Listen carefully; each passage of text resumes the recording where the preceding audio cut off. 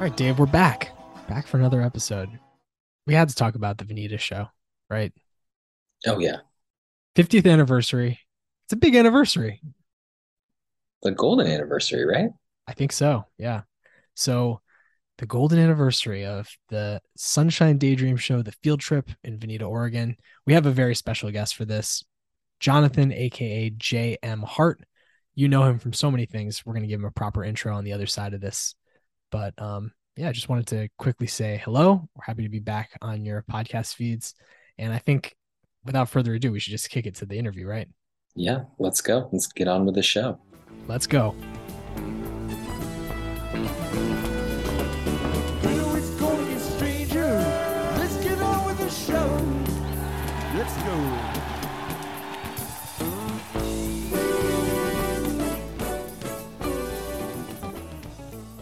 Our guest today is the host of, among other things, the Broke Down podcast, a great show about the music of the Grateful Dead and artists who are literally and sometimes just spiritually related, as well as the Helping Friendly podcast and Undermine, two other great shows, both about fish. All three can be found on the Osiris network of podcasts and shows. Additionally, he's a great songwriter and musician. His latest album, Slips, Trips, and Falls, is available at jmhart, H-A-R-T, bandcamp.com, or you can go to rojimmy.net where you can find all of his music, all of his solo releases from years past. Jonathan, aka JM Hart, welcome to the show. We're so happy to have you. Thank you. I'm excited to be here. You really did your research. I don't even tell people about that website. It's just out there. Dude, well, we can take it out, but I've been loving No, it's fine. I've been listening to Slip, Strips, and Falls this week, and there was a weird moment of synchronicity last night because the opening track starts with sounds of water, which is very soothing and a great way to start a record, I think. And I went to see Jack Johnson last night, who I really like and put on a really good show. And that's how he started his concert. And Oh in my well. head, I was like, wow, this is two nights in a row that I'm going to be talking with a musician who found some connection with, water sounds as a good way to start us off on this musical journey. So I think there's some synchronicity going on. Yeah, I kind of thought it tied in with the grim song about, a woman waiting on the rocks for a husband, a whaler who was never coming back. So It I don't know. does. It Yeah. fits nicely, and then you get into the lyrics, and it's like, oh, this makes sense. I like this. I like where he went with Thanks. this. So yeah, great record. Everyone should check that out. It's a really good one, and you have a bunch of other music on there that is enjoyable to listen to. I guess actually Thank you. to keep going down that road just for a second before we get into the Grateful Dead, we're gonna get there. Um, but I'm curious who you would credit as your like main influences as a recorded artist, because your music is it's not like the Grateful Dead in many ways, and I really enjoy it, but it has more of, I don't know. I listened to it and I was like, there's more like Dylan than the Dead in this. If you were going to go for maybe one of their contemporaries, but who do you think of as your kind of main influences? Dylan is huge. Robert Hunter is huge. I don't write like Robert Hunter. I don't write like Dylan either, of course. But when I met Robert Hunter once in '93, I told him he was huge influence on me, one of my favorite songwriters, right there with Bob Dylan. And he looked at me and he said, "Without Bob Dylan, none of us would be here." And, I'm like, yeah. But guys like that. And then I also listen to just a lot of like, I don't know, like British folk, Fairport Convention, and some of their songwritings and just like old folk songs and things sometimes kind of feed what I do. And then Neil Young, Oh, you know, I collect songs. I have a mhm, big record collection, and about I don't know, 70% of it is like song based music. Maybe mhm. not quite that much, because I also like weird jams and just weird music too, which starting to creep into what I do, but it's not really the focus of what I do. Interesting. Yeah, I read a blog post that you put on your website of like your favorite albums of the year from a couple years ago, and I was like, I don't recognize a lot of these albums, and that's probably a sign that this is a man with a deep and broad taste in music. There's a lot of different genres reflected in that list. Yeah, I mean, I think you can get that from the Broke Down Pod too, because I Yeah. spend far more time talking to people who are not really connected to Grateful Dead, other than that they hopefully maybe like Grateful Dead, but their music is far afield. Yeah. Like I said, But maybe spiritually connected. Yeah. Maybe like you, it's like poking around in the ether when they're creating songs, or just, all those influences of music that you love when you're making music. It all creeps in one way or another, even if it doesn't necessarily come out in the way the music sounds. It's still Right. in your DNA, right?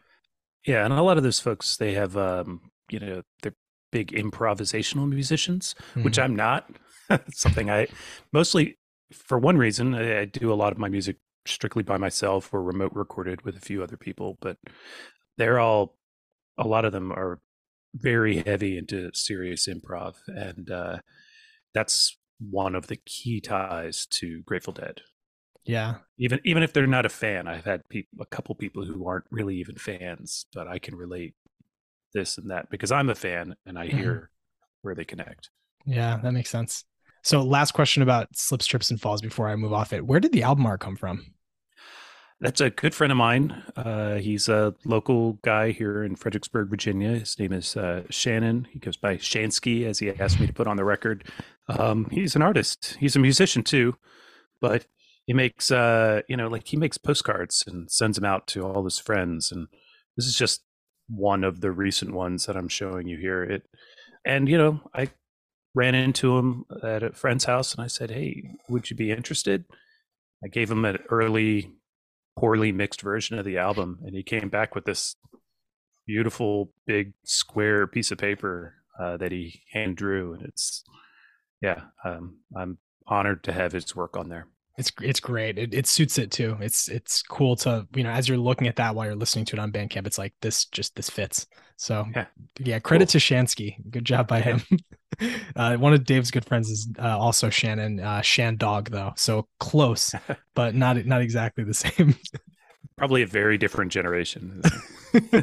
Spiritually connected, kind of like you were talking about before. There you There go. you go. Yeah.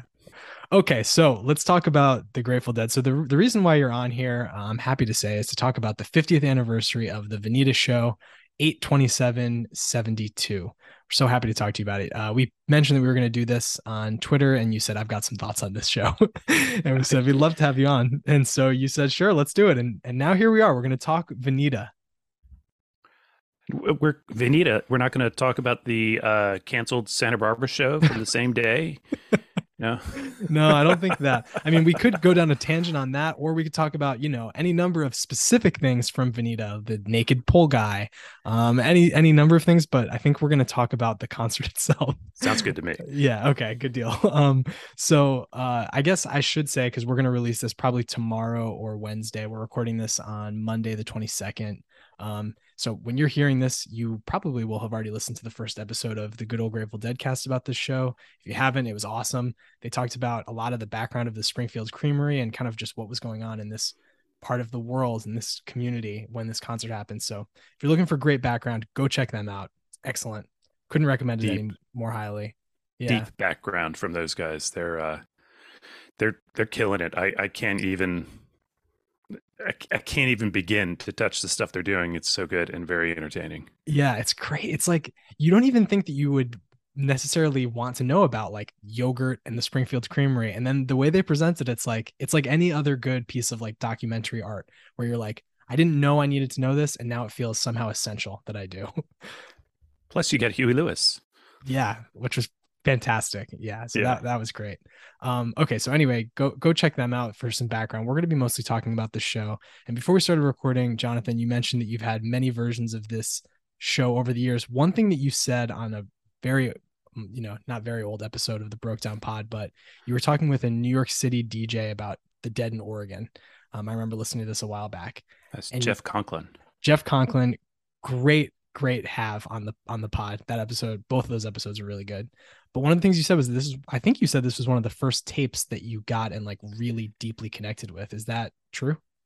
Yeah, I mean, I probably in my first 50 to 100 tapes. And, Okay. there were a number that I really got into, but this was the one. And I just had like one tape that had one side had the Dark Star El Paso Sing Me Back Home. And for a while, I thought that was where the show ended.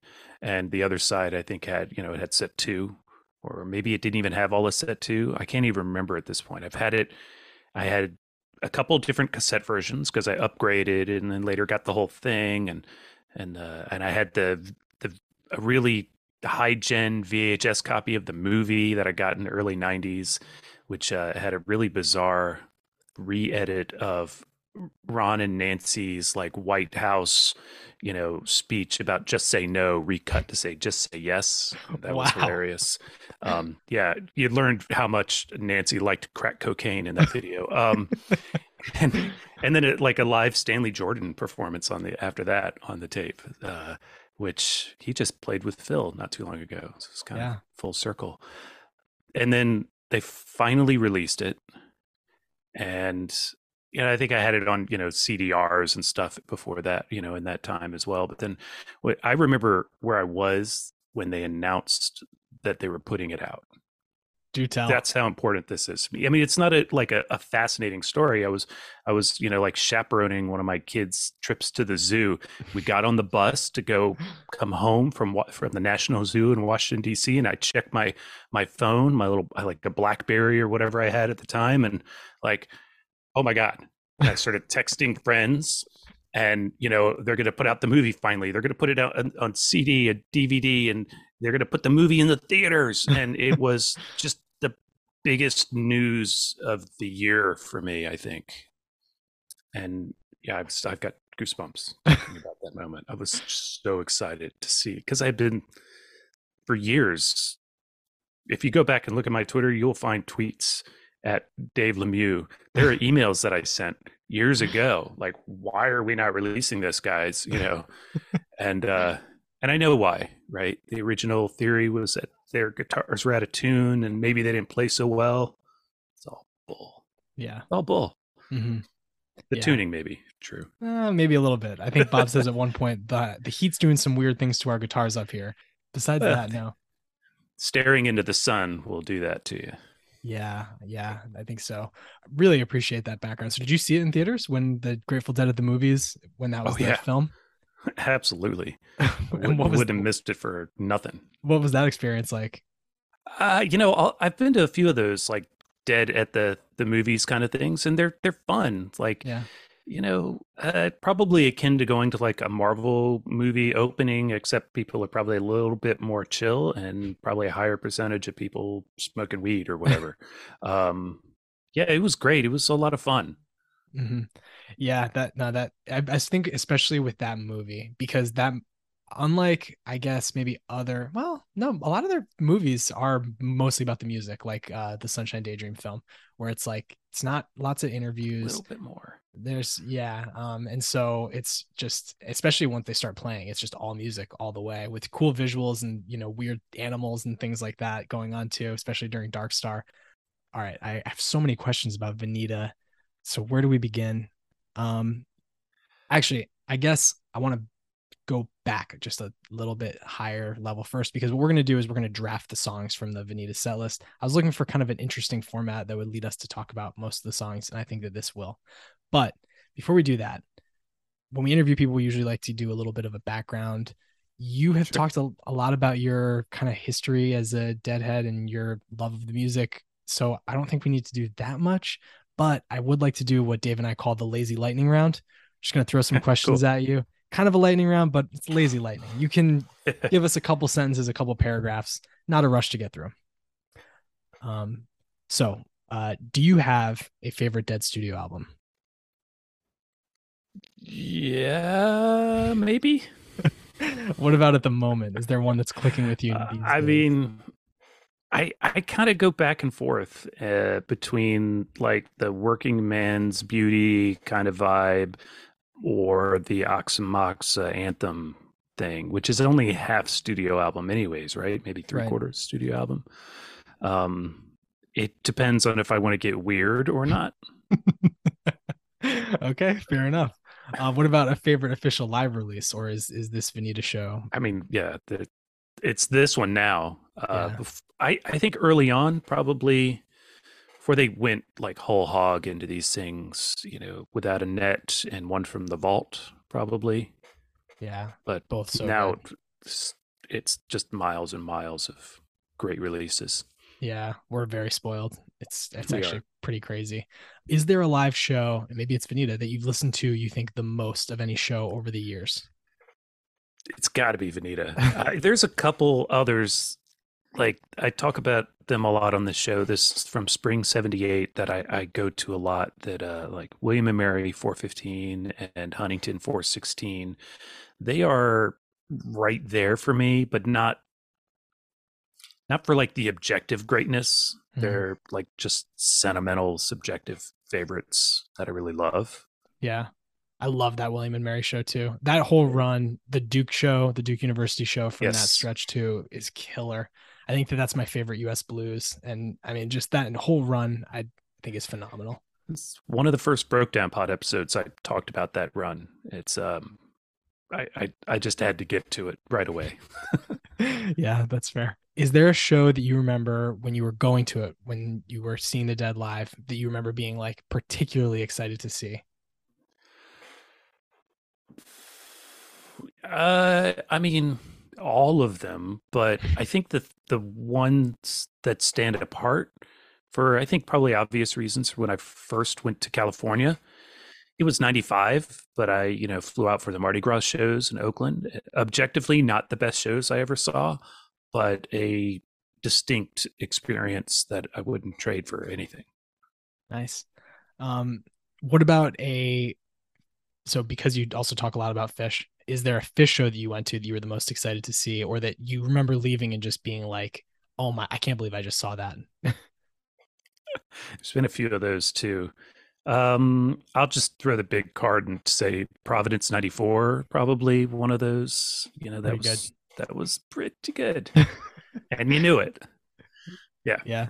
Yeah. Okay. Dave, I know that you're having Wi-Fi issues down there, but while we have you, do you have any lazy lightning questions? I think we do.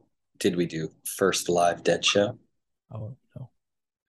RFK 91, 614 Oh, 91. View from the Vault um, too, right? One or that's two, one of those. Yeah. yeah. Um, good show. Yeah, good show. Objectively the best I saw. Really.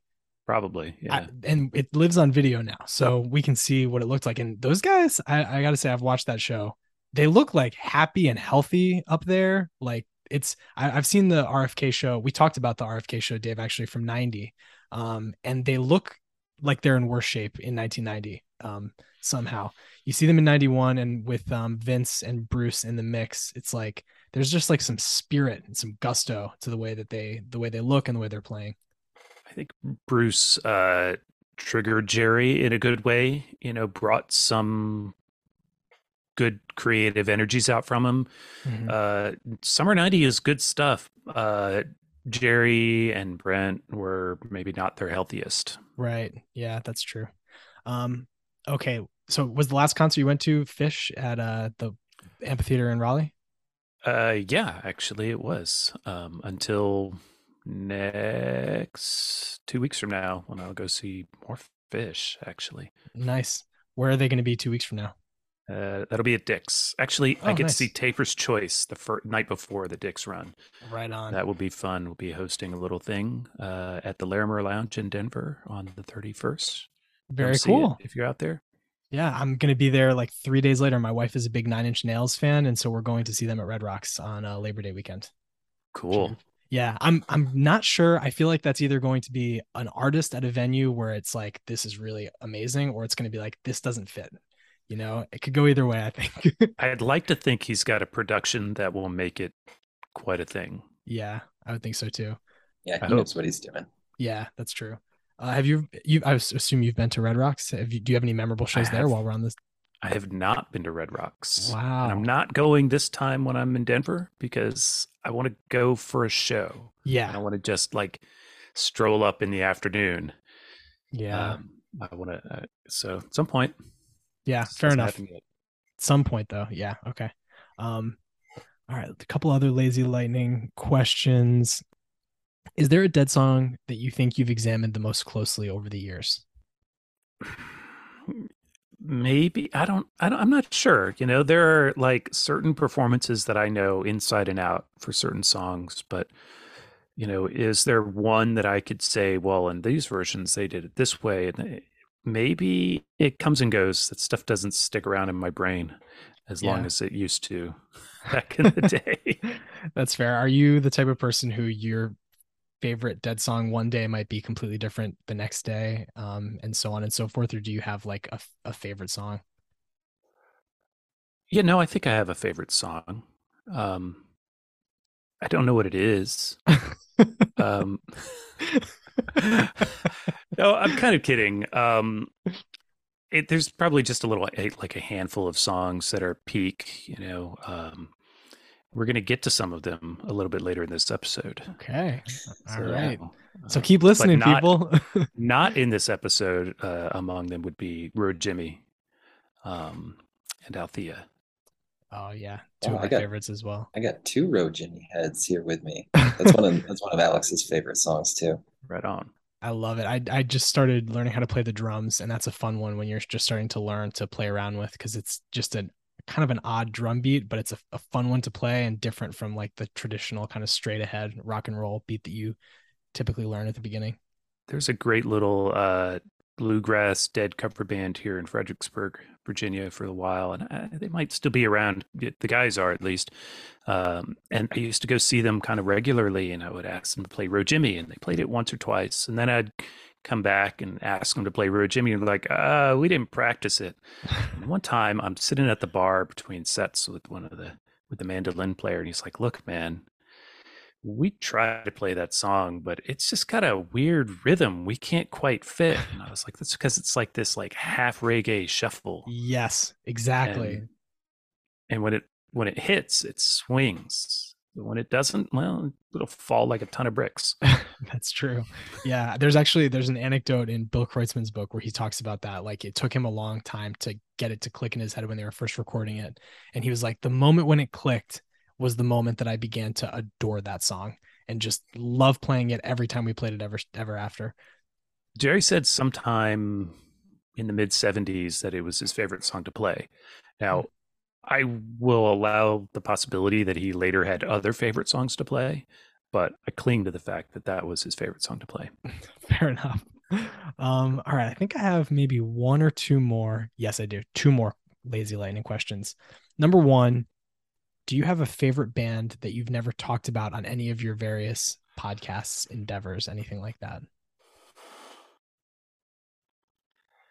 Doesn't have to be necessarily one that many people have heard of either. It can just be your favorite. You know, I'm not sure that I do, because I've been lucky enough to have, you know, people from a lot of bands, even bands that are now defunct, kind of turn up here and there. Mm-hmm. So maybe I'm not sure. Yeah, I think I've been lucky enough to talk about so many groups that I really, really love. Probably Pentangle, if anything. Okay. Like, somebody that I really love that I've really not spent a lot of time on a podcast. I've definitely mentioned them though. Cool. And then the other one is there a band that you really love that you think deserves more attention than they've gotten? I think everybody should know about Akron Family. They are not together anymore. Miles has passed, unfortunately. But check out Akron Family. Put on Love is Simple. Take a really long walk. They're an amazing group. Right on. I'm excited to dive in. Okay, so without further ado, let's get into what is now known as the Sunshine Daydream Show, the field trip, the Grateful Dead live in Veneta in 1972. We're going to let you get your choice of draft pick. If you want the first pick, we'll give it to you. But then for Dave and myself, what we were thinking is, if you would think of a year, he and I will both guess a year that the Dead were active. So 1965 to 95. And Dave and I will both guess closest without going over. Price is Right rules. We'll get their choice of who goes next. Okay. And so just so I understand how this will work after that bit, is that we'll name a song and then we'll talk about this performance between us, and then we'll go to the next one. Right. And so what I was thinking is, to cover mostly every song on the show, we'll do 5 rounds of picks. And so whoever picks the very first pick will also have the very last pick, so that it'll kind of wrap around. We'll do 1, 2, 3, and then the third person gets the fourth pick. We snake around like that. Okay. So would you like the first pick, second pick, or third pick before we move on? This is a big choice here, I guys. know. I'm going to go with first, just so I get this Smart one. man. Smart. Okay, yeah, that makes sense. All right, so now have a year in your head, and Dave, again, you know how many times we watched Price is Right together, so you'll be familiar with the rules. Do you want to name yours first? I've got a year already in mind. I'm going to pick it no matter what year you say. I'm not going to gamesmanship you over here. Okay. I'm gonna go with 84. Ooh, okay, I like it. So I was It's a good thinking year. 78 because of the William and Mary show, etc. That's the year I'm picking. That's, not a bad guess, but it's 73. Oh, okay. So Oh, because we both went over, we I got to think that redo. no, I think Oh, I no. think I think that what we'll do is I'll go I'll pick first. Like I'll pick my choice first because I'm closer since we both went over. Does that seem fair to you, Dave? That's fine. Yeah.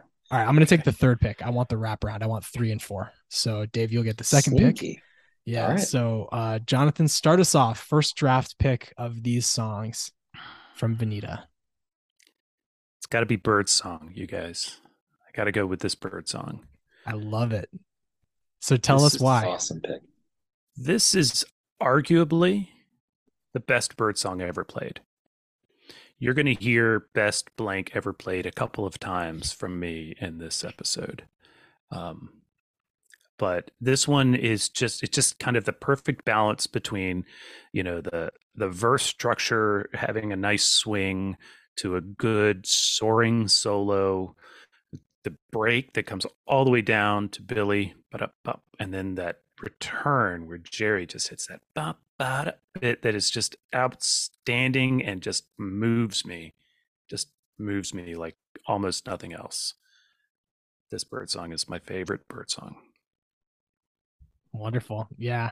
I mean, I wrote down when I was thinking about what I wanted to say about these different songs that this Bird Song is practically perfect in every way. It's just, you can't really find any faults. It's literally, I mean, it's 13 minutes of like bliss when you're listening to it. It's so delightful on your ears.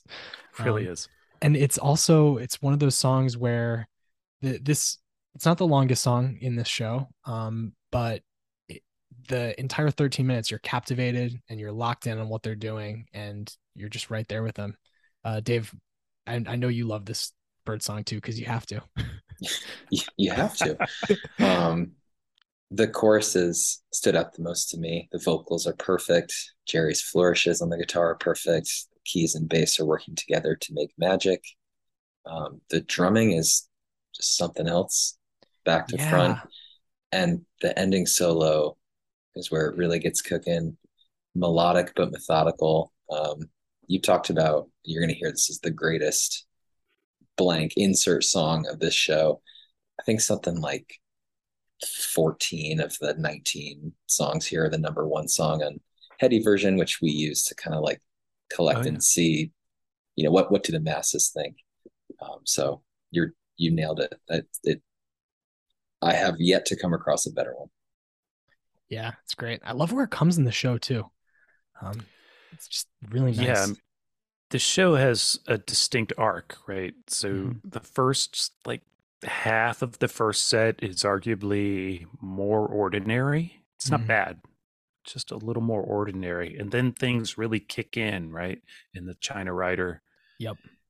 They take a break. They come back in the absolute heat for the set two, and they deliver further heat from the stage. They're just like they're like solar panels or something. They're taking it in and then they're just projecting it out through the speakers. And I always think of the film, like during the playing in the band, where you see them building the stage during the Tiger Jam sequence and whatever. And it's just so much more elevated than what you had in set one. And well, I'm sure we'll get to set three in a bit. Right. Yeah, that's true. Yeah, man, Bird Song, phenomenal pick. If I had the first pick, that's what I was taking too. Dave, so you have the second pick. So why don't you tell us what you're taking second? A song that I was worried that you were going to take, and a song that I think Alex is going to be excited for me to take because it leaves him open to taking Dark Star. But I'm taking the Playing in the Band. Hell yeah, you are. Yeah, because it's great just pick. An absolute heater from start to finish. You go on like four different journeys in the middle jam, and then you return to the classic playing riff, and Donna's screaming her face off to punctuate the wild ride. And I just I've run to that song, I've worked out to that song, I've sat and chilled to that song. I've just done it all with that playing in the band, which is just excellent. Yeah, I mean, I was touched on it a second ago, like the Tiger Jam from that, it's just like crinkles your brain. It's so intense. And to know that they're just sweating bullets up there and everybody's waiting for the water truck that's never coming and, with the rubbery water and all that. And Yeah. it's just absolute madness. And it really is just a substantial step up from the really good things they were doing in Europe just a few months earlier. If you listen to the Berkeley shows that precede this run, also really strong playing, and but it just like gone that extra tick up the knob here, and this playing is just outstanding. It really is. And it's a step up, not just in the musicianship, but even in the time. It's longer than many of the plans that they played throughout Europe. A lot of those are in like the 10, 12-minute range. This one is longer. It's I think on the CD it's like 20 minutes long. I mean, yeah, phenomenal. So interesting, Dave. I guess so before I make my picks for 3 and 4, should we count China and Rider as one song, or should we make those two separate songs? I think they're one. I think so too. Yeah. Okay. I'll give it to you for one. Well, that's great. That's great news for me. I know it's great news for you. So I have to take Dark Star because this song deserves to be a first round pick from this show. So I'm gonna take that with the third overall pick. One of the great Dark Stars, I think.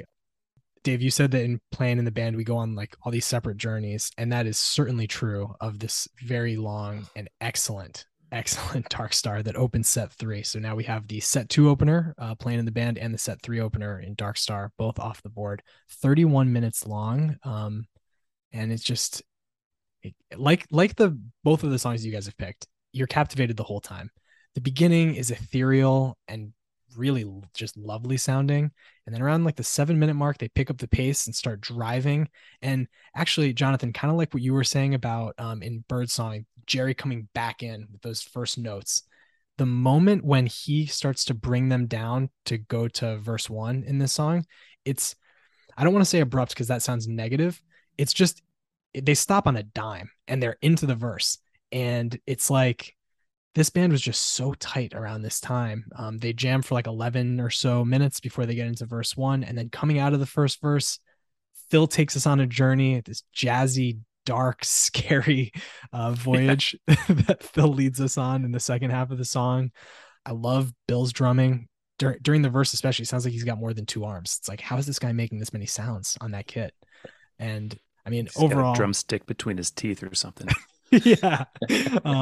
It's just overall a phenomenal version. I think it's the number 1 version on Heady Version, so the fans certainly love it.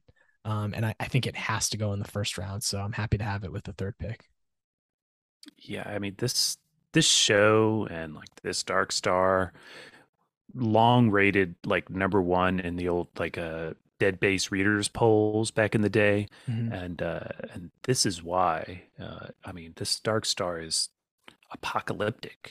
Like the latter jam before they go to El Paso, and maybe they could have gone to Morning Dew. You hear it. Yeah, Jerry's thinking it. Mm-hmm. But that late jam is just doom. It is so serious and scary. I can't really imagine what it would have been like to finally feeling the bliss of the sun gone down, and then this happens to you. That's just, what a ride. Yeah. I labeled it a dark, heavy buzz that grabs and squeezes your soul. Yeah. To talk about that part of the song that you're talking about. Right. Yeah. Yeah, it does rattle the soul. Yeah. And they're playing it, you're right, it's right as the sun's gone down. It's dusk when you see it in the concert video. It's like the dusky color of the day during that part of the show it's also very just evocative and interesting. And thinking about how much cooler it must have been at that point, even without the rubbery water ever coming by. Yeah, so it's I mean, just a phenomenal version. I feel like we could talk about this for a lot longer, but we're going to keep it moving. We got a lot of songs to talk about. So with the fourth pick and the first pick of the second round, I'm not going to lie, I was very tempted to take El Paso here, just because then I get the Dark Star into the El whole thing. Paso. It feels kind of wrong not to in a lot of ways, but I'm just going to hope that I can get that later in the draft, because I think that this China Cat Sunflower into I Know You Rider is my favorite version they ever played. It's so great. I love it.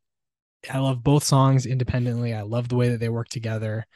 The the fill bomb that comes at like the 2 minute range out of Jerry's first solo in this song is like uh apocalyptic, like you were saying earlier. I think that word fits this perfectly too.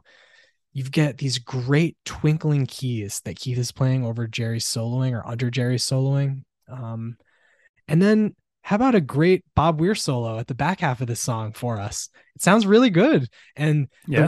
the way that there's a part where he and Jerry start playing the same thing. And the way I would describe it is it's like when you watch a NASA launch and the ship is going up and then the booster rocket breaks off and the main ship takes way off. Jerry and Bob play the same thing coming out of Bob's solo, and then Bob drops away and Jerry just goes off into another atmosphere. It's amazing. Nice. And so I would have taken just China Cat here, but having I Know You Rider too. I mean, I love the transition. Bob tries to bring him in a little bit and they kind of resist for a second. Jerry's having too much fun. And then they eventually charge into I Know You Rider. And it's a great version of that song too. So I'm loving these songs. I'm so happy to have it on my draft board. It's like what I was saying earlier about this. This is the moment when the show really takes off.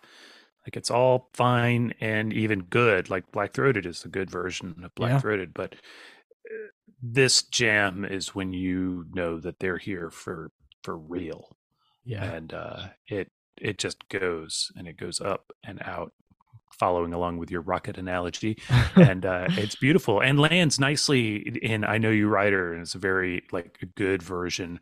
That song itself is a little more grounded, and that's okay. I like it. It's outstanding. It's one of my favorite China Riders for sure, possibly one of the best. Yeah, it's phenomenal. Dave, I know you must have been loving this. You really like these songs. What was your thought on this China Rider? Just the total experience you get with the China half, building, crescendo into this like sonic powerhouse, and then they really well done how they wind it down into I Know You Rider. I thought like the offbeat drum notes in the beginning of Rider like kind of helped drive the pace a little bit, and it's like it's up tempo, but it still feels like they've got it in total control. It's like energetic but smooth. Grounded, like Jonathan was saying. Grounded, exactly. Yep. So totally agree. Love the pick. Very jealous that I can't get that China. It's something else. Yeah, I mean, I do think that you're right too. This is the point of like the line of demarcation where the show hits another level from here. And I think that there's a reason why all the songs we've chosen so far are from this point onward. So Dave, fifth pick, your second pick in the draft. What do you got? Well, I'm torn between two. I'm torn between an upbeat song and a kind of slower song. And the reason that I'm gonna go with Sing Me Back Home as the tie-breaking reason in my head is that we are recording this on Donna's birthday, August 22nd. Wow. And so she just shines that whole song. And so using that as the tiebreaker to give me, I already got the super hot plan, so I will take the excellent Sing Me Back. Great. Donna does shine on this, but I'd like to point out that this is also like Jerry's most soulful vocal and a Grateful Dead track is on this one. He maybe driven by Donna, carried by the moment, just belts out some stuff late in this version that is just stirring. I use that word, stirring. It gets me, man. It's so good. Best version ever. Yeah. Of course, there's not that many of this one, but really just light years beyond. Yeah, there could have been even more versions, and I'm not sure any of them could have surpassed this. I think that there's that kind of just the vibe where it Yeah. comes, what it's coming after. You get the Dark Star and then El Paso into this. It's like it's just perfect, and it's now fully dark. When you watch the video, it's nighttime when they are singing this song. It's a perfect serenade.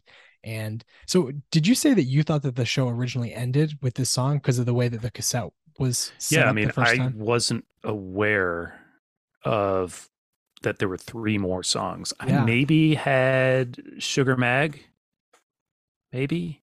I just wasn't aware that it kept going. And then I got a dead bass and I was like, oh, there's more. And then I got an updated dead bass. It's like, oh, it's all here. What? I need all of this. It would have But been it could kind have of ended there. I could have if they would have sent the people out into the night on this note, it would have been a-okay. And yeah, I mean it's beautiful. There's in the in the film this they play this song and then strangely they go back to Greatest Story as like the song that's on during the credits, but the film ends with this song, I believe, too. I don't think that they play the other ones that come No, after. And I just think contributed to my misconceptions for a little while. true, yeah, and for good reason. It's just a such a sweet, soulful, great note to end on. Great pick, Dave. Yeah. How could you go Jonathan, wrong at this point? true, yeah. Jonathan, you've got two in a row, picks 6 and 7. Yeah, just the world is your oyster. What are you Just thinking? cross off Sing Me Back Home. Because I do have a list. I have Me an too. ordered list, which is weird because I don't really rank music, but I knew we were drafting. So Yeah. Well, I mean, don't think of it as ranking. These are I'm all not. great songs, you know. It's just we're just finding a new way to talk about them. Yeah, these are great songs. In fact, I'm going to tell you right now about the greatest version of the greatest story ever told. Oh, okay. Um, my friend Andy would say that one of the September ones is better. I'll let him have that, but I don't agree. This one right here is just so perfect. First off, coming out of that bird song, beautiful bird song. Suddenly we're going to get some rock, and Jerry's going to engage that wah pedal and lean into it and just shred. The whole band, though, is just on fire. They have Oh, yeah. just somehow they muster this strength that you wouldn't think they'd have after melting in the sun and playing what they've just been playing, but they absolutely shred and belt out the song. This is the greatest story ever told, and I'm happy to pick it. Yeah, I am happy to agree with you. I agree. I think that the force of Jerry's wah on this version is just this snarling, gnarly in the best possible way version that just like it tickles something that the other songs on this record and this show just don't. Right. Yeah, and I think it's phenomenal. That was the next one up on my draft board. It hits a pretty sweet spot. Yeah. Dave, anything on Greatest Story? You guys touched on it all. It's like a short sprint of greatness. Yeah, Jerry is a soloing maniac in the song. The entire back half is just him just crushing it. Yeah, it's wild. Yeah. We're gonna take a little break and let the sun go down for a little bit, and then we'll be back to play some more. Yeah. As Bobby says. Yep. God, yeah. I mean, I can even quote the banter from this show. I've listened to it so many times. Did you know somebody notes this in an old Dead Bass that this is the most mentions from the stage of God of any Grateful Dead show? Wow. It's good to play here in front of for you fine people in front of God and everybody. God and says everybody Phil at else. some point. Yeah. Yeah. Yeah. This random moment. Real quick with the banter. The part when Bob's like, "Can we turn it up? Can we turn it up for fuck's sake?" And just like sounds so exasperated and hot and just like just wants to hear in his monitors. That's all he's looking for. Right. Or the oh yeah, the kids tent. For those of you who don't know, Bobby's like, oh, if you don't know, you don't wanna. Yeah. Yes. Okay, enough stalling. Here's my next pick. Down to brass tacks. Yeah, let's go. Jack Straw. Oh, Crossing the rest of set 2 off the list with Jack Straw. Again, arguably one of the best versions ever played. Yeah. The intro in this, two things about just the intro. One is there's this footage of a little kid in a tire and a puppy, With cute ice as cream. hell. Yeah. Yeah, the ice cream. And then the other is Jerry's guitar is so smooth and beautiful. Like there's almost no attack on the notes. Mm-hmm. It's like steel guitar. It's absolutely amazing and Yeah. transcendent. And then the rest of the song's good too. Yeah. Well, the thing that I like about the rest of the song is Jerry and Keith's interplay. The way that they start Yeah. working together is just beautiful. That quality to the way Jerry's playing, it's like liquid. It's so smooth. And then the way that Keith starts to kind of pick him up a little bit. I love it. I love this version. And I love Yeah, the scene with the dog too. Yeah. And the thing we haven't really talked about is that, they've done this big Europe tour. They've been doing overdubs for the Europe tour. They're getting ready to do a fall tour, like go out in September. Mm-hmm. But, Pigpen's not with the band. Mm-hmm. And they locked in how many people is that with Pigpen? It's like 20 people on stage there for a minute. And then, and now he's gone, and that changes the dynamic again. So we're one drummer, one keyboard player. And I think that, Keith he's already grown well into this band at this point, even though they're still introducing Donna to the audiences. Mm-hmm. But he and Jerry like really lock in, and I think it just opens them up just a bit more. Yeah. And they embrace it readily. Yeah. It's very true. And so quickly too, because I mean it's less than a year into Keith playing in the band at this point in time. And it sounds like he's always been a part of it with how smooth and how well he fits in. And yeah, he's great throughout this whole show. Great picks. Dave, you're back up. What do you got? I'm back up, and I'm gonna, I think, be the first one to tread into set one. Oh no, you did with China Rider. Yeah. And I'm gonna go with the Bertha that ends set one. Nice. Great version. Tell us about it. It's so upbeat, which I love from Bertha. The cymbal flares during the second verse, it like made it feel faster than it was.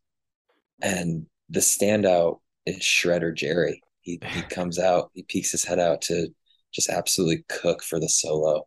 And it's upbeat from the awesome piano slide at the beginning to the final note. I just thought it was an awesome way to end set one. I want to shout out a correction. There is one song from set two that we haven't picked yet, but so correcting myself. But yeah, the early Keith Bertha, at this point, there's no organ. Keith is just pounding the crap out of these parts, and it's so great. It's like, Yeah. A little Jerry Lee Lewis kind of thing. And yeah, you can't go wrong. Yeah. Great set closer. Absolutely. Yeah, Dave, I like that you mentioned the keys at the beginning, the keyboard like slide down the piano. It sounds phenomenal. It's such a cool, high energy way to get going with the song. It's less than 6 minutes long, this version of Bertha, but it doesn't feel like it because Jerry's just, I mean, it's like his guitar is breathing fire throughout this song. He's playing that well, and just phenomenal version. One of my favorite versions of Bertha. I love it. And I think that that's an excellent pick. So speaking of the second set not being fully chosen, now it is. I'm taking He's Gone with my next pick. Knew it was coming. Yeah, I mean, it might not be my favorite He's Gone, but it's one of them. I really like this. I think the only thing that maybe I like in others better is that the ending of this song is a bit muted compared to the way that Jerry really breaks it down with like the in other versions, which I love. And some of the versions where he really kind of cranks that part, I just like click with me in a very like primal way, almost just like makes you want to headbang a little bit or something. But I love this version. It sounds like they're having a blast playing it with like Bob like having some yips during it, like woo. And I love to hear that. Hearing how much fun they're having always makes it sound more fun. Phil is like feeling this one out a little bit in the beginning and then really gets into it toward the middle and the end, and what he's doing sounds phenomenal, like it usually does on this song. This song is a great one for Phil. But yeah, I just think it's a great version. Yeah, totally. I think good Donna in this one as well. I think it's worth noting that she's Yeah. really into this good vocal interplay kind of late in the song at the end of the song proper as Yeah. they lead into the little bit of a jam there. Nice version. Yeah. Anything on He's Gone, Dave? Just love how Keith kind of takes over for the second chorus. I sucker for good keys, and when Keith really starts to go at it and his hand gets really heavy, I love that. Yeah. Yeah, fair. I like just keep when piano players do that in general. It's like Fats Domino is one of my favorite keyboardists, pianists, and he has that heavy hand. I guess heavy left hand when he's playing that is so distinct. So yeah, that's it for set two. We picked it's the least fewest songs of any of the sets, only 5 songs. But Playing, He's Gone, Jack Straw, Birdsong, and Greatest Story are all off the board. So we got a lot of set one still to go and some set three. Yeah. So the strategy pick for you, do you go that El Paso to complete the Dark Star loop that you talked about? Do you hop back into set one? What's going through your mind right now? I'm Walk us through gonna it. I'm gonna play some game theory. I think El Paso is gonna be there for me when I pick next. That's what I'm banking on it. I might be wrong. I mean, It all depends on what you do pick. that's true. Oh man, there are still some songs I really like. Okay, I know what I'm gonna take. I'm gonna take the show opening song, Promised Land. I really like this version of Promised Land. I think it's a great version. Perfect tempo for me. They're not too fast, not too slow. It's just super fun, bouncy piano, really like kind of fiery guitar from Jerry, and just a good like bubbly bass from Phil that's kind of hard to pin down. It kind of moves it around throughout the song in a way that I think is really interesting and just sounds great for this song. So a version of Promised Land that I really love and I'm happy to have on Yeah. my list. When Phil starts cooking, I think it's right before the second verse, like melds everybody together. You got strong vocal harmonies near the end. And how about the drumming? Like drumming Yeah. was awesome on the song. So good pick. Good pick. Thank you. Yeah, Billy's driving strong. I mean, even from the beginning though, it's Phil right at the get. This Yep. is one of those songs. I'm from Virginia. I've lived in Norfolk. I love that song. I connect with it. Yeah. And Bobby cannot pronounce Norfolk, Virginia. No, he Um, can't. and it makes me laugh Norfolk, every time. Virginia. Yeah. Please. He pronounces every letter in the word. They've even played there. You'd think somebody would have corrected them, but after they Yeah. played the scope, but no. That's fine. I love this song. It's a ripping version, and it's not even the hottest rock and roll song on the show, but it's a great one. Yeah, I agree. Yeah. So happy to have that on my list. Dave, you're up next. What do you got? I'm going to go with the titular song of the show. It's the Sunshine Daydream show, so I'd be remiss not to take Sugar Magnolia. Nice. Tell us about it. Upbeat, and usually with this song, and I think especially coming off of all the Europe 72 that we've listened to this year for the 50th anniversary, it's that Sunshine Daydream coda for me that usually does it.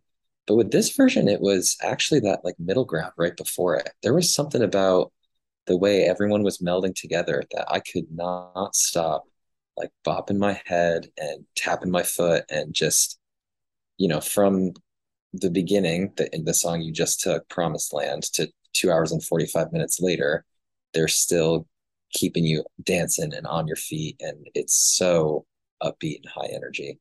And it was impressive. Yeah. I mean, I'd argue that they're dragging people back to their feet, perhaps after like plastering their brains all over the field. But the fact that they can do it at that point,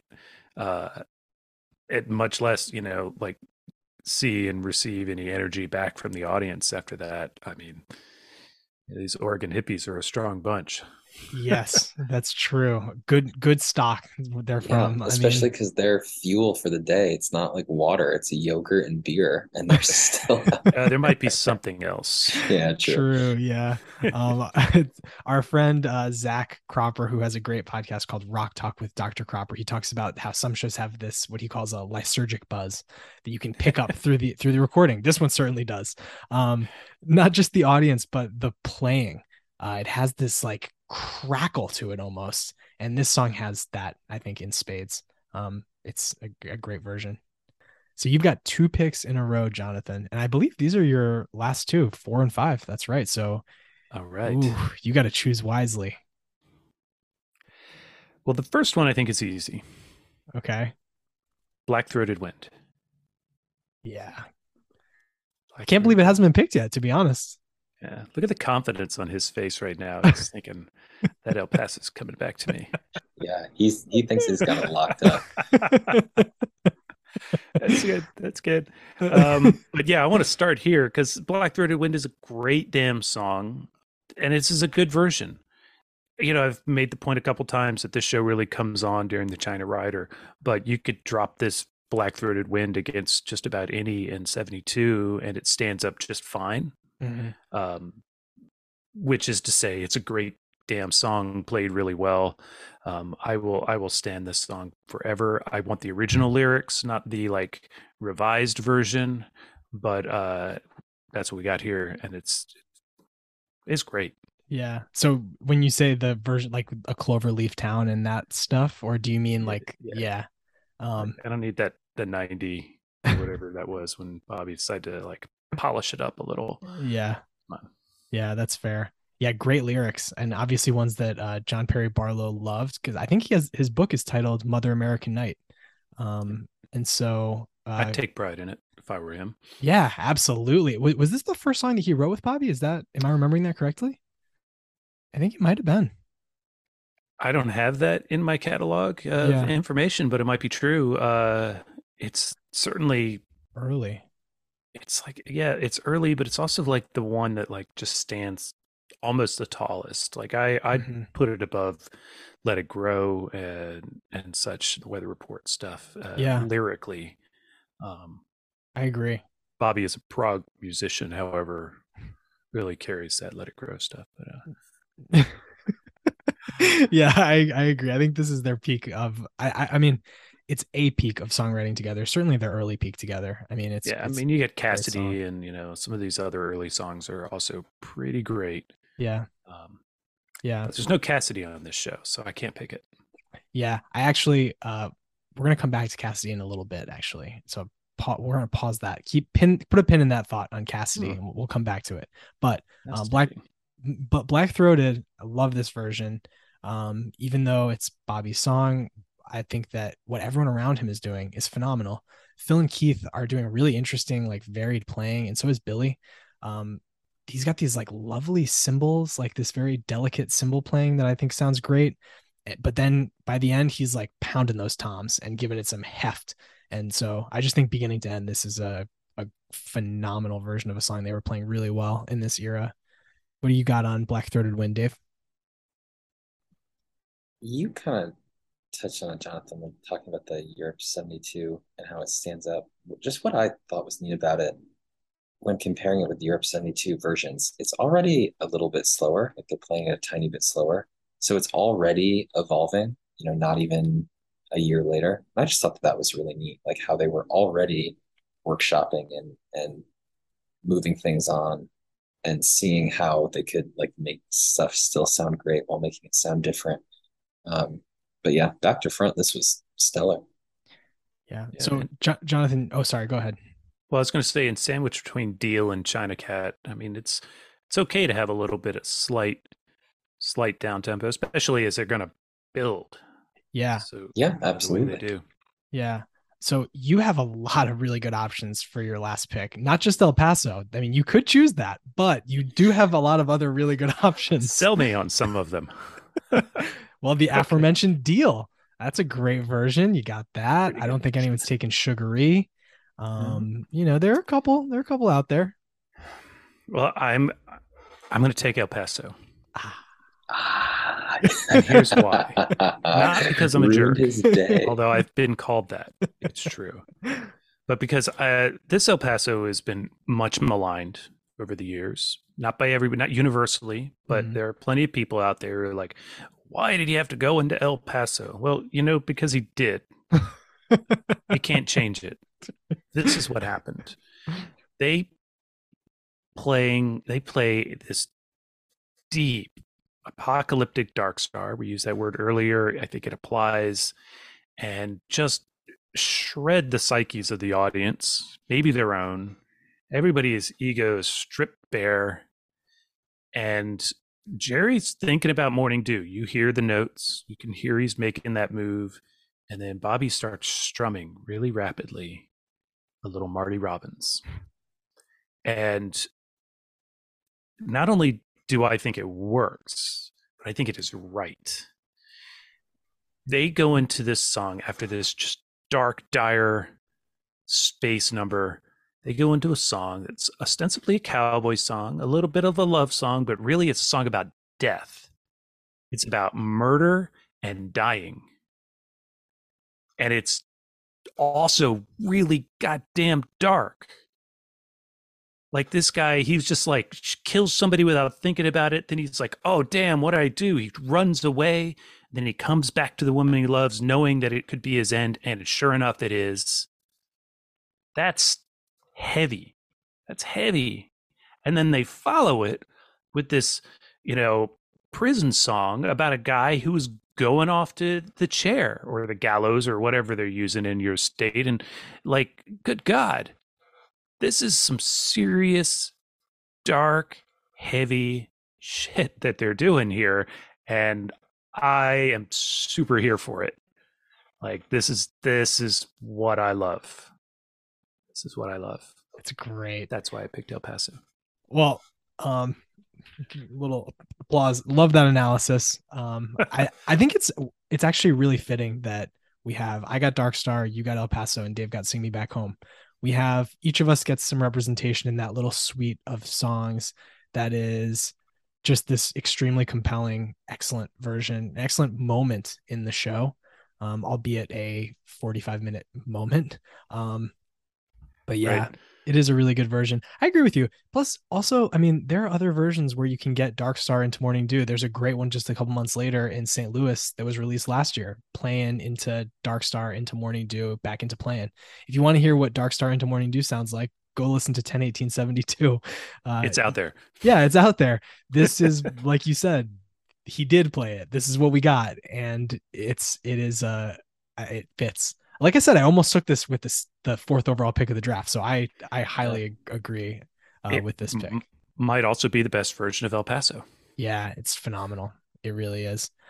It's also interesting. I guess I know the lyrics and I know the content, but because of that kind of like frilly beginning sound where it sounds like so delicate and it's like a lot of Dead songs where it's like, oh, this sounds like such a happy song, and then you actually think about what it's about, and this is not a Dead song, as you said, a Marty Robbins song, and you're like, oh man, this is heavy.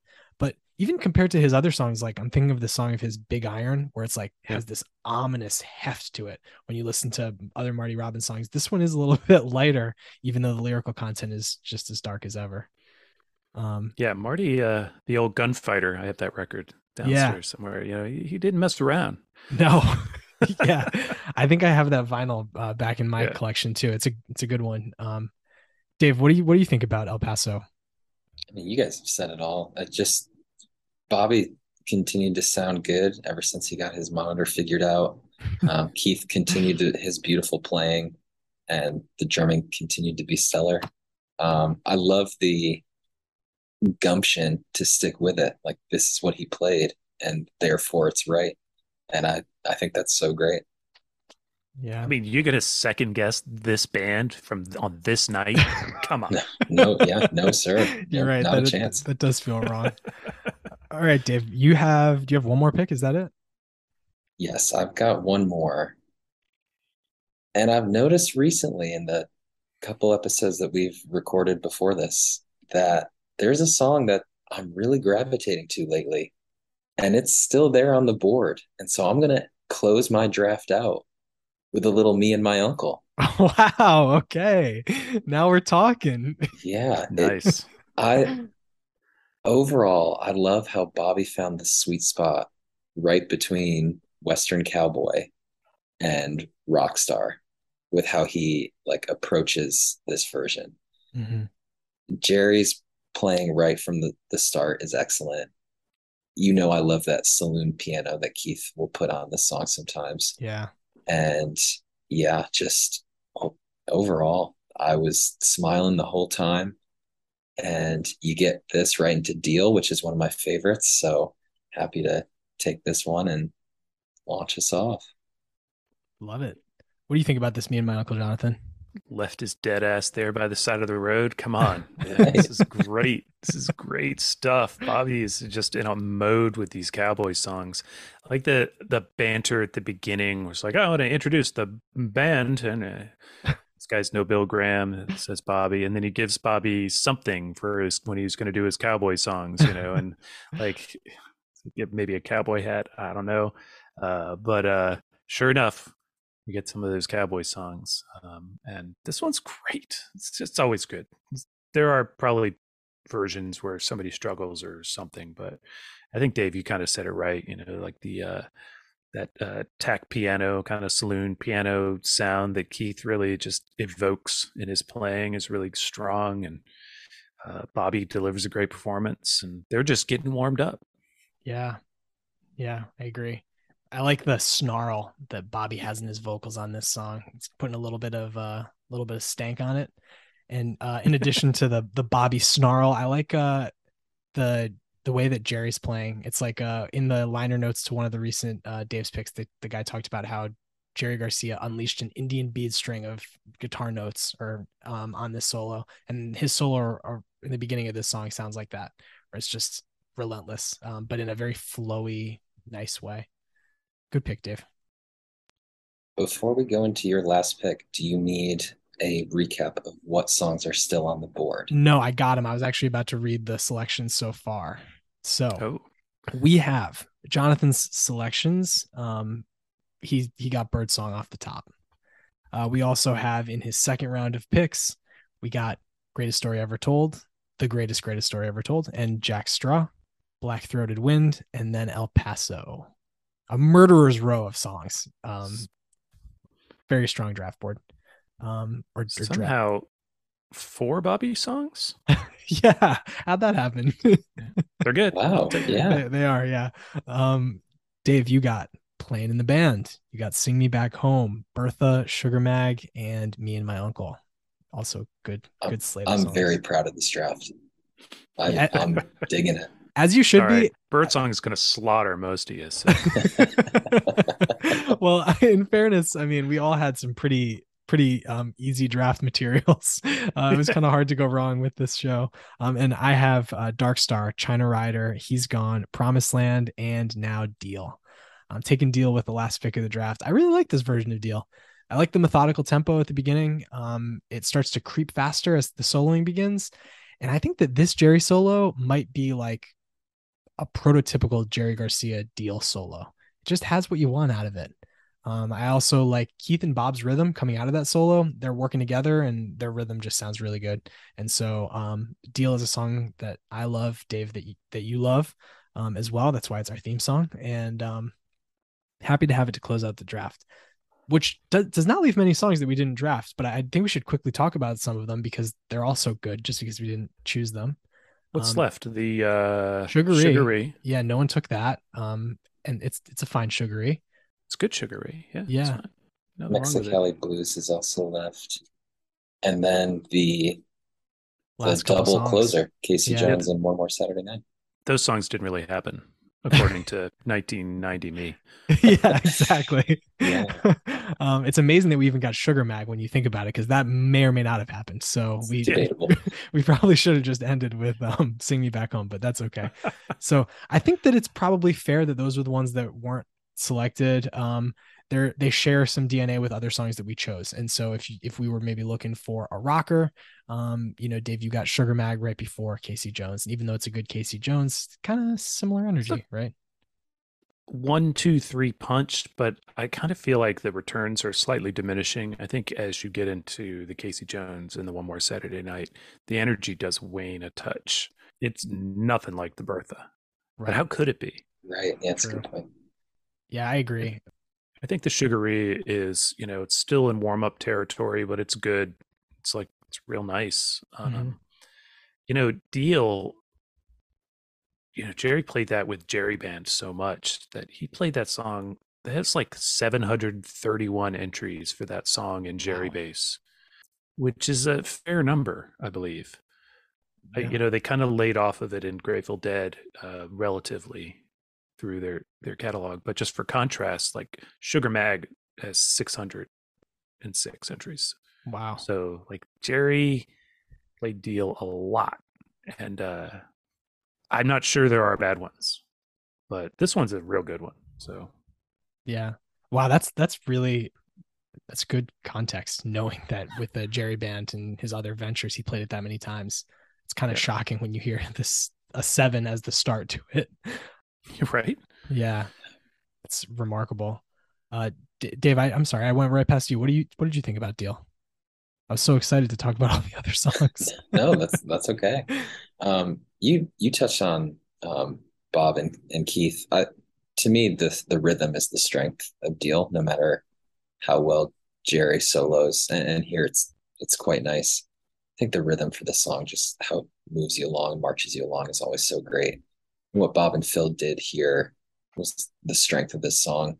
My only complaint is what my usual complaint with Deal is, it's too short. It's only about 5 minutes instead of a 7 or 8 kind of more jammed out one. So that's my only complaint with a quite excellent Deal.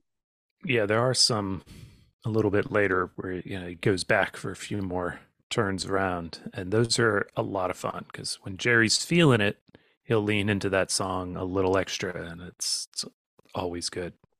Yeah, Right. Always good space. absolutely. So Cassidy, I said that I was going to bring us back around to Cassidy. And I know you're thinking, what the hell? How is this even going to come around? So I was thinking about this today. In 1972, there was a pretty limited number of songs that they were playing on the road. It's only like 70 or 80 songs. And if you could choose another song from like the 72 songbook, take out the Pigpen songs, obviously. For either of you guys, is there one that jumps out? Because for me, I kept imagining what it would have sounded like if they would have played Cassidy.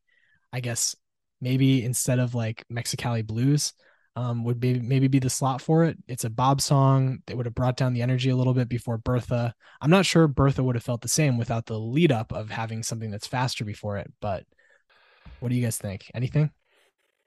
I think Cassidy would be a nice pick there.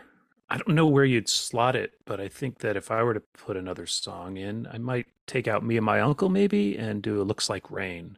Ooh, Still early. So, the energy is kind of mixed. It might bring it down. Would probably have to go in the Black Throated slot, honestly, but I don't yeah, want to take that out. that's true. Just give another Jerry song while we're at it. Yeah, maybe just to tack that on. The second set is about probably as long as they could have played in the heat, but maybe just add that into the second set somewhere. Yeah. Anything for you, Dave? Where would you like Tennessee Jet to be slotted in? How did you know? Yeah, that's what I was thinking. And I was also thinking too, maybe we talked about how the last 3 songs kind of meld and you get diminishing returns.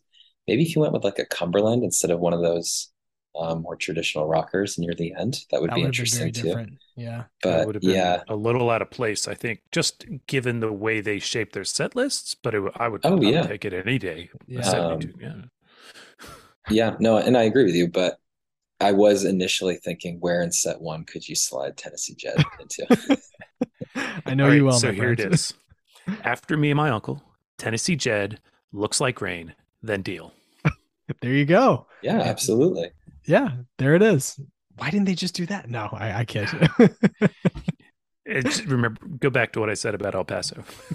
Yeah, there you go.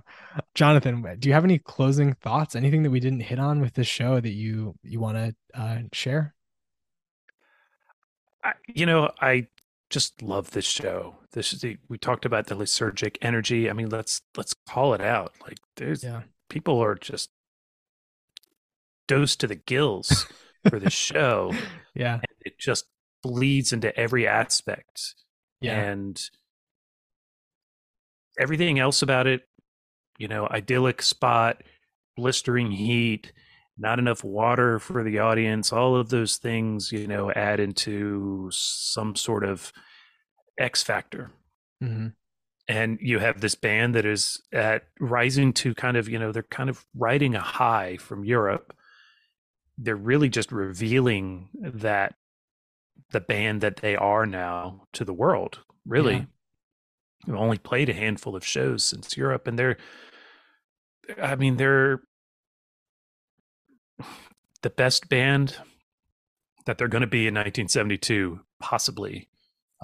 September has got some great shows, though. Yeah. A lot That of East great Coast stuff run. ahead. Yeah. But certainly my favorite version of Grateful Dead that didn't play Red Jimmy. Fair enough. Yeah. I mean, I agree. Just a phenomenal show. All around. I think that everyone being dosed to the gills thing, you hear it right off the bat with the CD. That guy has that kind of like anxious dosed energy of he's talking to a lot of people and is like, okay, all right. Like he's just a little bit squirrely, maybe. That feeling, I guess. I mean, he's talking to a lot of people in a big open field. I can't blame him, especially if he was enjoying. Isn't that Babs? I think, yeah, it is. And Ken Babs. yeah, he's known for interesting banter. Yeah. If you go back to some of the old the prankster tapes and stuff, Yeah. And he's a talker, so Yeah. it really comes through. Yeah. It's great. I don't know if it was on. I don't think it's on the album, but there's great additional banter to be heard. Things like, "Hey, go backstage. Backstage, there's a bottle of water beneath the stage. If you could bring it out here to the sound position, and just be careful with it. We wouldn't want anybody to tamper with the water." And that's just my best fake Oregon accent. It's a pretty good Babs impersonation, I gotta say. I'm telling you, I have listened to this tape a lot, like a lot. Possibly more than almost anything else. Anything in any of the music, you mean? Like no matter the band, except for maybe like Blood on the Tracks. Wow, man, yeah, that's saying something. I can see why. Makes sense. So I got a couple more questions about this album for both of you guys. Do you think this would be a good entry point for someone who doesn't know the Grateful Dead very well? Do you think you could present this, send someone the Apple Music or the Spotify link and say, I know that you haven't listened to the Grateful Dead, check this album out? I wouldn't. No, I wouldn't, honestly. I mean, it depends on the person. Like, if they like to get weird, there are people who haven't heard Grateful Dead who like to get weird, right? Maybe. Yeah. I also hesitated for a long pause. I agree with you. I don't think that I would. I think for two reasons. One, if you're trying to play it safe, this is kind of on your point. Maybe go with something else. Maybe from 77 first. My go-to is Europe 72, that album. If someone's like, I don't know much about the Grateful Dead, say, go listen to Europe 72. My second reason is I didn't find this show early in my Grateful Dead listening career. And it was really a pleasant surprise to come and find this and be like, oh my God, this is incredible. And I would want someone else to have that as well. Okay. So you give them 5 and you make this number 5. There you Right. go. Yeah. Yeah. Listen to these in this order. Yeah. Okay. So here's American Beauty. Here's Europe 72. Mm-hmm. Here's 10-13-68. 5-8-77. Yep. And now we got you. Yeah. That's pretty good. Yeah. Off the top of my head, I might not commit to that order. I think that's a pretty good order, though, honestly. That's off the top of your five. head. Yeah. I think I agree with you guys. I think that this is one of those ones that kind of has to unfold a little bit. You got to be ready for the weirdness, ready for a 30-minute Dark Star that's going to take you on the journey that this one will take you on so that you can really appreciate it. And then once you're there, I think that then this song pays dividends at that point. You're going to just love it. So yeah, I don't think it's maybe an entry point, but definitely like maybe like a dead 201 or 202 to use like a college analogy. Dead It's 301 freaking maybe. master class, you guys. Yeah, so it's your dead thesis is when you listen to this. Um, okay, yeah, that's pretty good. Dave, any last questions before we let Jonathan go? We've already taken almost an hour and a half. No, thank you so much for coming on and talking dead with us. We sincerely appreciate it. Yeah, had a great time. Hope you had fun too. Glad that we got to talk with you about it. Yeah, thank you both. This has been great. I anytime I'm happy to do it again. Great. Well, if you're ever in the Raleigh area for a show, send us a note. Maybe we'll be able to meet up, buy you a beer or something. Sounds great. All right, Jonathan. Thank you, and talk to you later on.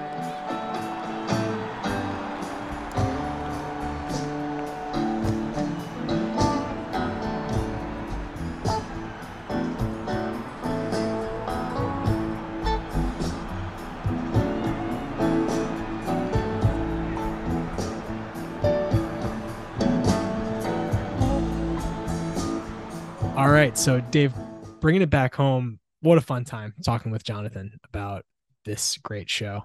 What did you think about drafting songs? I thought it was really fun. And the gamesmanship that we played with each other, I think, was so fun to be a part of. Nice. Yeah, that was a rather than fawn and dote on each song we could have done that for 8 hours. I think the draft was an awesome way to go about this show.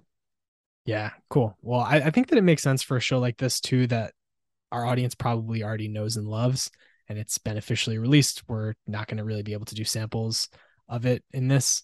And so this is more, it's a fun way to talk about it with someone whose work we like, and who you once upon a time said has the greatest name for a Grateful Dead podcast imaginable. I'm embarrassed that I didn't say that to him. Yeah, I think Broke Down Podcasts, coming from Broke Down Palace and being so similar is now second to ours, but the other best name for a Grateful Dead podcast on the market. I'm going to give it up to Jonathan. I think he's got us beat. Oh yeah, hands down. So yeah, that was a lot of fun. I'm really glad that he came on to talk with us. I mean, he's like a real guy. He's got like a real show that has, I mean, certainly a bigger audience than ours, and a real network supporting it. They have ads on his show and stuff like that. So it's a big deal for us to have a guest of his caliber. And I think it also it goes to show the generosity of spirit within this community. We now have had 4 guests, all of whom have been willing to spend time with us. We don't make any money off this, so we can't pay our guests or anything. They just love talking about the music and the band, and are happy to come spend some time with us. So to Jonathan, heartfelt thank you. And to all of our guests while we're at it, thank you to those guys too. If you liked this, you might like our other episodes with guests, with Zach Cropper from Rock Talk with Dr. Cropper, with Howard Weiner, esteemed author of Europe 72, and with Dave Davis at Grateful Seconds and gratefulseconds.com. Go check those out. We had a lot of fun talking with those guys too. And we will hope to continue to have more guests coming up. I think next, maybe John Mayer. We'll talk with him about one of his please his favorite Dead shows. All right, well, I think that's about it for us, Dave. Anything else? Whether or not you host your own podcast, if you want to get in touch with us, please do. And Twitter at Working Man's Pod, and Instagram, workingmans_pod, or you can just send us an email, workingmanspod@gmail.com. Yep. That's about it for us. Thank you guys. Dave, thank you to you for staying basically at work late so that you could have what you thought would be more stable Wi-Fi and better audio experience for our fans. Next time we'll get it just exactly right. And on that note, we will bid you good night. I'll bid you good night. Good night. Good night. And I'll bid you good night. Good night. Good night. And I'll bid you good night. Good night. Good night. That's it. That's it. You got it.